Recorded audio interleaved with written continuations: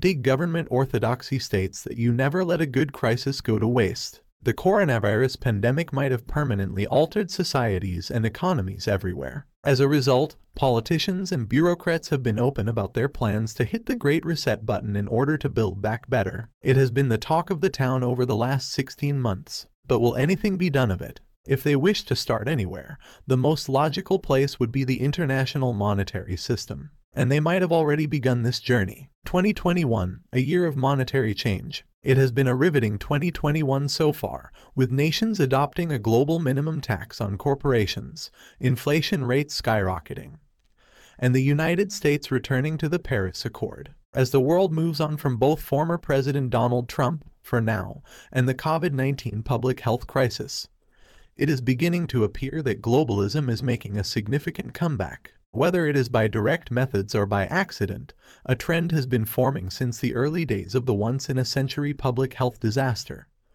the fall of the buck. Although the U.S.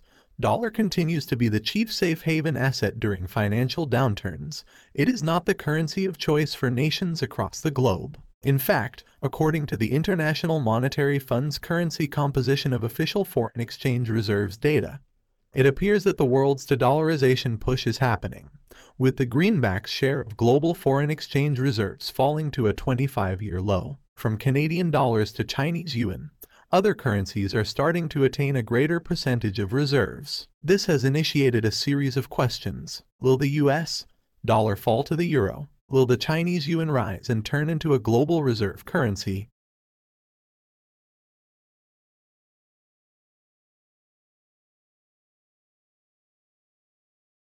How much power will central bank digital currencies have in the international marketplace? Indeed, if the globalists are itching to hit the Great Reset button, the foreign exchange markets might be an important place to begin. But there is another question that needs to be asked during these times of change. Does it matter? Be it the Australian dollar or the Japanese yen, there is one common denominating factor in all of this.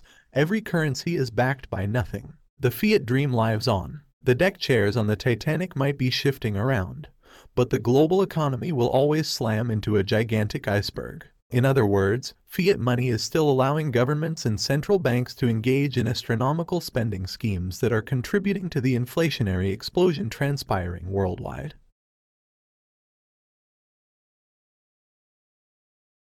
Europe is expecting inflation is here to stay. Asia has been witnessing governments print and spend their way out of the coronavirus-induced economic calamity. Despite a growing number of countries shifting their fiat schemes to a digital format, it will not change the fact that policymakers can depreciate, devalue, and debase their currencies by hitting a few keys and pumping more money into the system. Dollars, euros, rands, and the plethora of currencies are not created equal. The greenback and the loonie are far more valuable than the South Korean won and the Hungarian forint. But this value is based on trust in government, and the incompetence of governments in every corner of the globe. The euro's appreciation this year is not surprising when other countries are amassing incredible levels of debt and igniting unimaginable inflation on their respective economies. Would sound money have prevented the global economy from falling into the COVID-manufactured abyss? But while it would have certainly prevented elected representatives from approving trillions of dollars in new spending, sound money, such as gold bars and silver coins, would have kept consumers' purchasing power in check. Everyone from retirees to middle-class households are now frightened by how little the banknotes in their wallets will purchase. In this environment, money that is, for example, backed by metal would have supported the public's ability to afford common goods and services in the local marketplace. Be it agriculture or energy, households would not need more dollars in their pockets to afford essential items. However, with the annual U.S.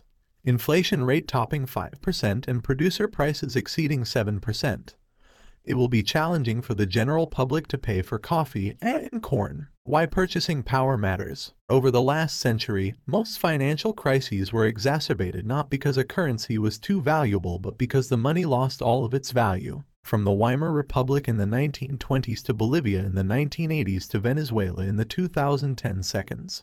When purchasing power is eviscerated, consumers are forced into destitution, pouring through the streets to find their next meal and accumulate enough money put into a wheelbarrow to buy a loaf of bread. This is life in an economy with fiat money as the guiding principle of governments and central banks. Purchasing power is liberation from poverty and despair. Before 2020, currency strength was on the brink. After 2020, currencies are set to fall off a fiscal cliff. Share your thoughts below. What does purchasing power mean to you? Let us know.